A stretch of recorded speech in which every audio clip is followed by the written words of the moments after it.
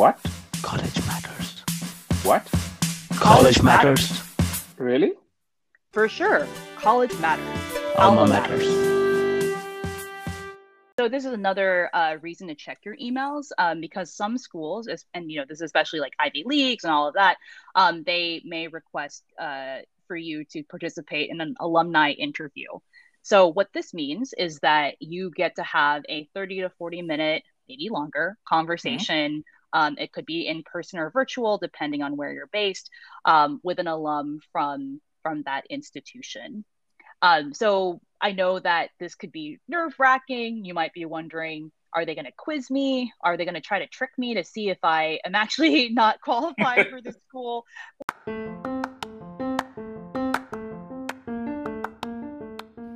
That was Athena Lau from Admissionado. Hello, I'm your host, Venkatraman. This is the last segment of our 10-segment podcast series, A Guide to Build a Standout U.S. College Application. This segment is a little different from the others. To set the stage, we pick up the flow after submitting the early applications and talk about what happens between now and admissions decision day. To help with that, we'll cover the following. I just submitted my application, now what? Early decision outcomes and strategies, early decision 2, alumni interview, and admissions decisions. To guide us today, we rejoin Athena Lau, head mentor at Admissionado. Let's get started. Welcome back, Athena. So, the students have now submitted their early applications, in some cases, maybe their regular applications. What should they be doing now? Yeah, I'm excited to be back. And I know that probably a lot of our listeners are also excited to be almost done or done with their applications. So congratulations. That's the first thing I want to say to everyone listening to this. I know this is a very stressful process, and that it's taken a lot of time and already busy season of your life with finishing high school. So congrats, you've made it, you've hit submit, and that is a big step. And I know that a lot of you might be wondering what you're supposed to do next. Are you supposed to sit on your thumbs, twiddle your thumbs, and just kind of wait and see, check your email every minute? Are you supposed to just ignore things and, pretend it never happened until you get that magical email? So yeah, you could, either of those things is fine. But there are some key next steps that I want you to keep in mind as you are waiting for that decision. So there are 3 things that I want to remind you. The first is to check your email, because from now on, now that you've either submitted the common application, coalition application, or a school-specific application, what you're going to receive next from the school is a link to their applicant portal. So that is the way that you're going to be able to find out if you got admitted to the school, as well as understand if there are any missing documents that they need in order to finish reviewing your application. So it is very important that you stay on top of your emails and make sure that anything from the school is not going to your spam folder. Because if you miss that, if you don't get a document in on time, they won't be able to review your application, and then you won't even have a chance of getting in. So don't miss those requests, and make sure that you're keeping on top of all of that. That's my first reminder. So my second one is related. Make sure you have access to that school-specific applicant portal, because that is where you're going to see anything come in. And if you have to upload any other materials, it's going to be through there. Schools in general are getting lots and lots of emails from applicants, from parents, from schools during the season. So following instructions and following the link to upload things the way that they say to, that's going to be very helpful. It's not like that it makes them like you more, but it definitely helps keep the process smooth and keeps people less anxious.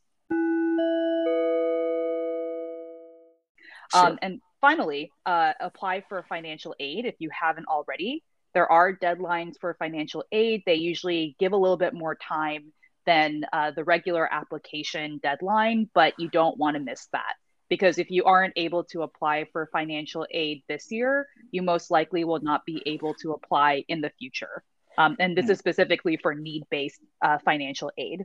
And for merit scholarships, why not give yourself the chance to be considered for those? So anyway, keep on top of those deadlines as you have been with your school deadlines. Awesome. So now, let's say I do all those things. Right. When do I find out if I got in? Yeah, so that is definitely the most important question. It depends on every school. They have their own timeline, but generally speaking, early application results come out around mid-December, so around December 15th. A few schools might have a little bit later at the start of 2022. If they have a different schedule, they'll usually post that on their website for applicants. You can also look at different internet fora, the chat rooms. Sure. They're College Confidential, Reddit, all of those. We all know about them, and we know that people are usually posting when they're receiving any correspondence. So you can check those too and see how the rest of the world is doing. But I tend to avoid those because those can make people more anxious. So yeah, just know that around December 15th, you should check that applicant portal, check your email. Cool. So Athena, help us understand what these early application outcomes are. You're going to see one of three different options in that email or in that application decision notification. So the three different statuses are admitted, deferred, and rejected. Admitted is self-explanatory, so you can definitely celebrate. Congratulations, you got in. Deferred and rejected sometimes are a little bit confusing. So when you say deferred, that means that in this early round of the application cycle, you are not one of the candidates selected for admission, but your application will be looked at again in the regular decision round in the spring. So it's almost like you've applied twice and you didn't get in round one, so you're going to try again for round two. You don't need to do anything extra necessarily at this time. I will share later some strategies for how you should approach deferred status, but technically speaking, your application will be automatically reviewed in the regular decision round. So, if you get a deferred status, I think that you can keep up some hope that you might get into the school. I have had plenty of students who didn't make it into the early round, but then they got in during regular decision. And I think first you have to know that in the early application, early decision rounds, a lot of times, especially at the top schools, the students who get in during this round are exceptionally qualified. I'm sure you are too, but the pool is just really super strong. In addition, there are also recruited athletes, often legacy applicants, so students whose families have attended that school for many generations. It's just a very different caliber of students than sort of the general pool. So if you do not make it into the early round, it really does not mean you're any less qualified than someone who did get in. It's just that the pool is exceptionally strong. And so let's see what happens in the spring. If you get the rejected status, this means that the decision is final about your application, and it will not be considered again in the spring regular decision pool. So effectively, your time with that school is over, and you cannot consider going there at all.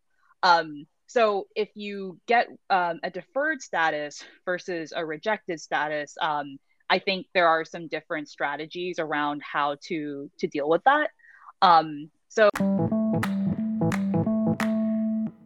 what should a student be doing if they are deferred?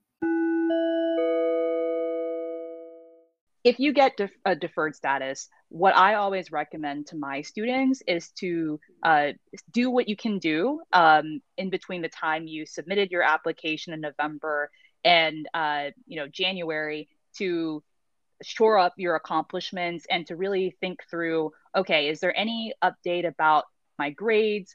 any tests I might have taken, like the SAT or ACT or anything like that, any accomplishments I've had in my extracurricular activities that I want to share with them to show that you're keeping up the level of excellence that you have had even before your application. So that's something to kind of keep track of and share in a cover letter to them if you get deferred.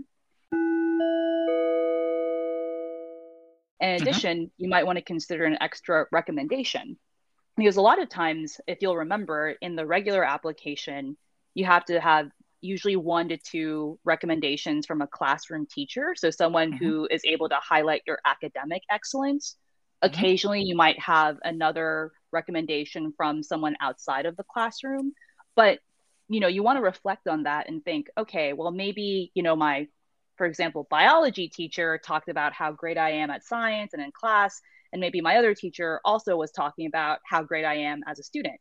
Maybe I want to pick someone to share a recommendation about my leadership skills or showing how much I care about the community, or just something that, a key personality trait, speaking to Spark, right? Showing your resilience, your intellectual curiosity, your ability to deal with challenges or to pursue challenges and all of that.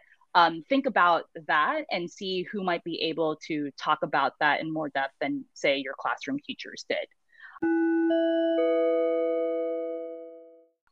So by sharing that additional information with schools, you're really trying to enhance their idea.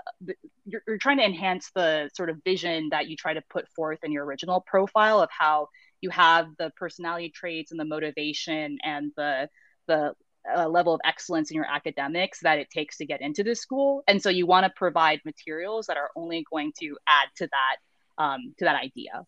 So that's what you want to do with the deferred, if you get a deferred status.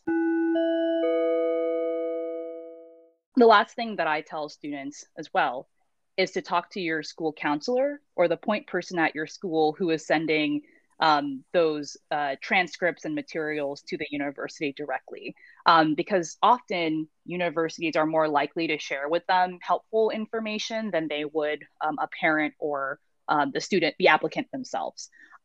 So you might want to talk to your school and see if they can ask any more information or any tips from the university about how you might be able to share the most relevant information with them when they're reviewing your application during the regular decision round.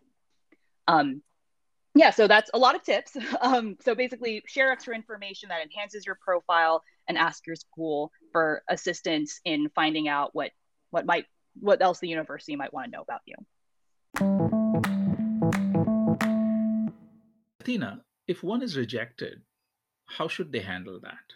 If you get a status of rejected, I know that can feel maybe disheartening at first. No one likes getting rejected from anything. But I do think you should use that as a point of reflection, right? So if you're getting a rejected status from a school that was your top choice, maybe think about whether maybe the GPA or the test scores that, the average candidates who are being accepted, maybe you're not there, right? Or maybe it just really actually wasn't a good fit, and you have to think about other schools where, that you're originally thinking of as matches or safeties, just to make sure that you are getting into schools and that you have a chance to be accepted somewhere, right? So that is hard to swallow, I think, at first, but I think it's better to be pragmatic about it at this point and understand that that is a possibility, right?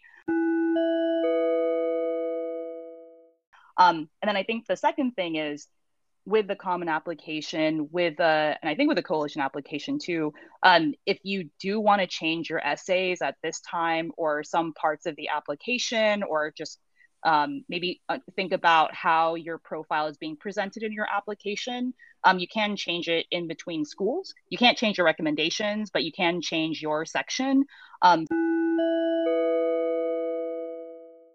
Take a more critical look at what you're presenting and see how you can improve that for the regular decision round. Tell us, what is this ED2? there are some schools, and these tend to be upper echelon schools as well, that offer another chance for you to apply early decision, usually in early January. And the acceptance rates for early decision 2, I mean, it depends. Like, some people ask me, is it different from early decision 1? I mean, it's the same sort of thing where if you apply and you get accepted, you are expected to go there and to withdraw your applications from other schools. And the timeline is usually that you apply for early decision 2 in January, and then you find out about the decision in February. And then if a lot of schools have their decisions for regular decision coming out in mid-March, late March, then you're taking a risk of not finding out what your admissions decision was by accepting an early decision 2 offer earlier on. But you have the security of being accepted to a school that was probably closer to your top choice and going with that. So there are trade-offs, right? Sure. So I would say that if you are a candidate who maybe is seeing a lot of deferred or rejected statuses from early action or early decision schools, consider applying ED2 for a school that wasn't at the top of your list, but you'd still be very happy to go to, obviously, because again, that's a binding decision, and schools do take that into account, and they are trying, they do want to fill some of their pool with their early decision candidates if they can. And I would say, though, that if you really just want to maximize your options and see where you get in at the end of the day, then, hey, don't apply early decision 2 anywhere. Just wait for regular decision to come out. It's really a toss-up here. But I think that there is, by applying early decision 2, there's a level of security sometimes that comes with just choosing one school and kind of going after it. And if you get deferred or rejected from early decision 2, then the same rules apply for how you should think about your regular decision applications. So I understand some colleges have alumni interviews. What's this all about?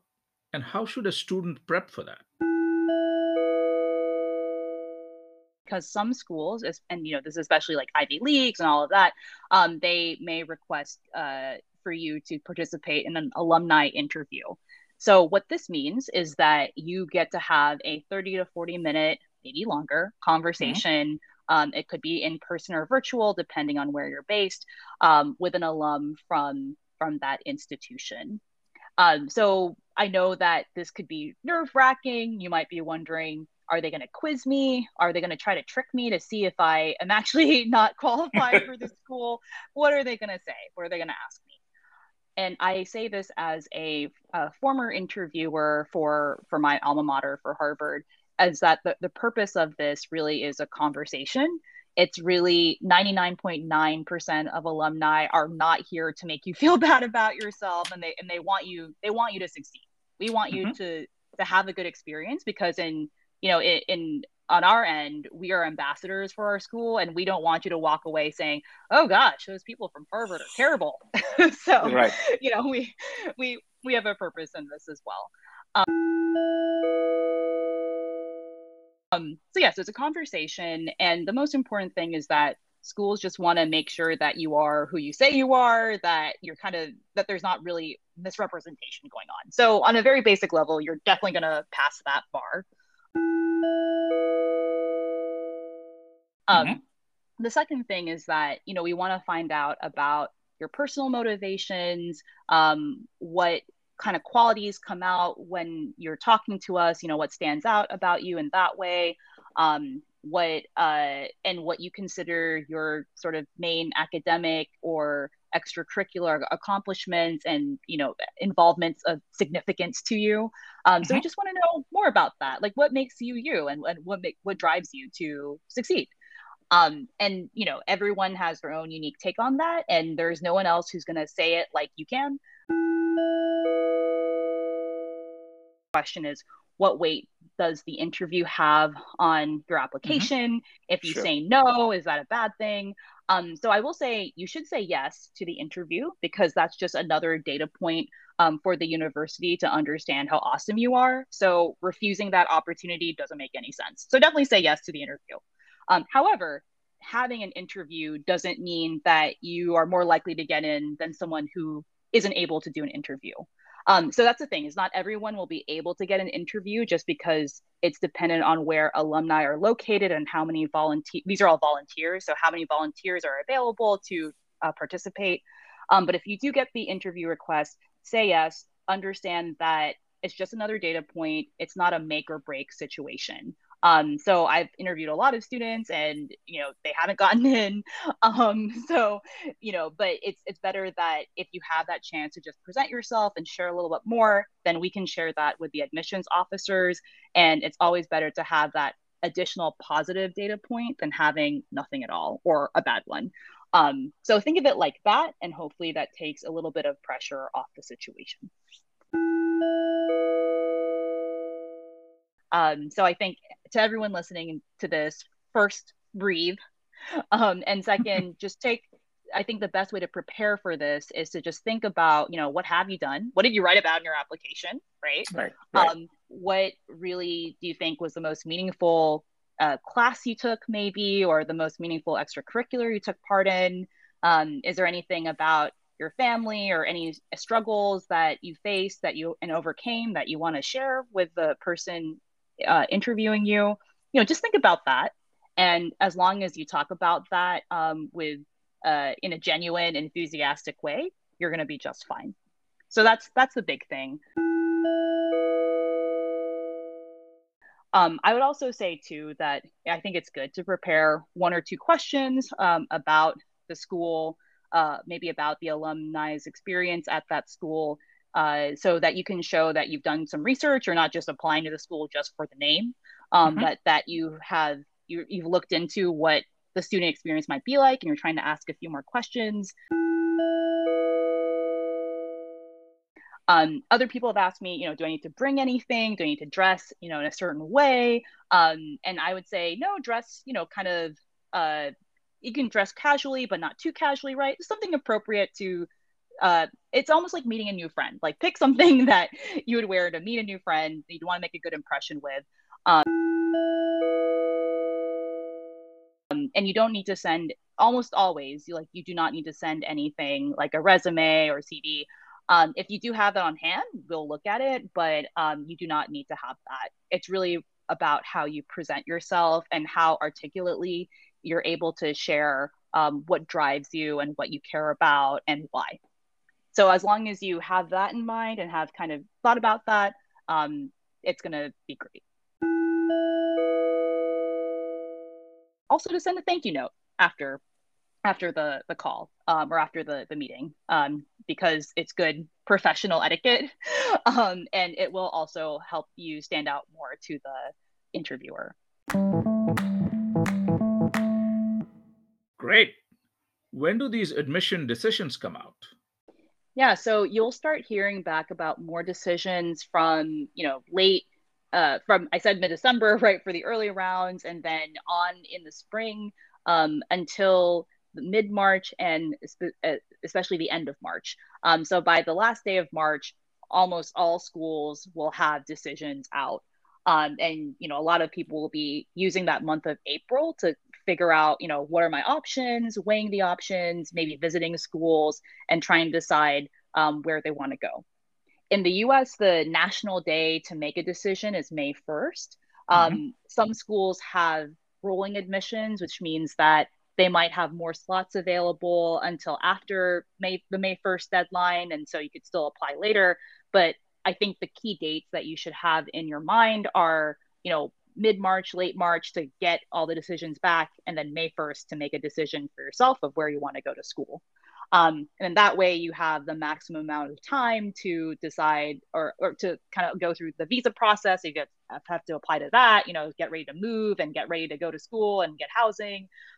So those are the key dates in your timeline for early 2022. So Athena, you've just been great. Any closing thoughts as we conclude this podcast series? I just want to reiterate my congratulations for finishing the first round of applications to schools. I think what I noticed with my students is that, once you get into the cycle of writing and understanding what schools are looking for in application essays, things just get a lot easier.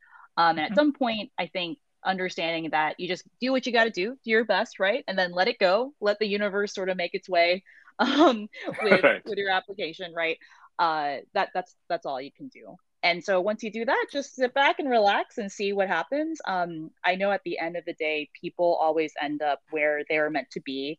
And if you approach it with a positive mindset, you are going to have a fantastic experience wherever you end up going for university. So good luck to everyone, and I can't wait to see you on the other side. Fabulous. So, Athena, this was the last of the series, the last segment. So, thank you for all the support through the entire podcast series. And I'm sure we'll talk more. But for now, be safe, take care, and talk to you soon. Yes, you too. Thank you so much, Venkat. It's been a pleasure. Likewise. Bye-bye. Bye.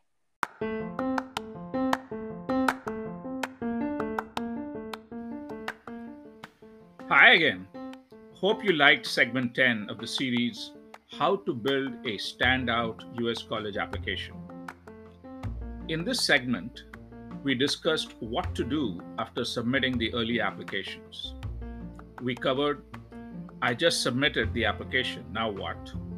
Early decision outcomes and strategies, early decision 2, alumni interview, and admissions decisions. For this series, we had created a set of assignments for students in the 11th grade. Check the assignments out from the previous segments. Now, you need to subscribe to get the assignments. It's easy to subscribe.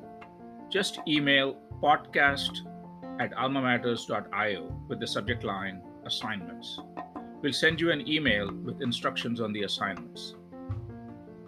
This series is for high school students in their 11th grade who plan to apply to US colleges at the end of this year. This series is being created in collaboration with Admissionado, a US-based college counseling company. Transcripts for this podcast and previous podcasts are on almamatters.io/podcasts. To stay connected with us, subscribe to Apple Podcasts, Google Podcasts, or Spotify, or visit anchor.fm/Alma Matters to check us out. Thank you again for listening to this podcast and for your continuing support through the entire series. Till we meet again, take care and be safe. Thank you.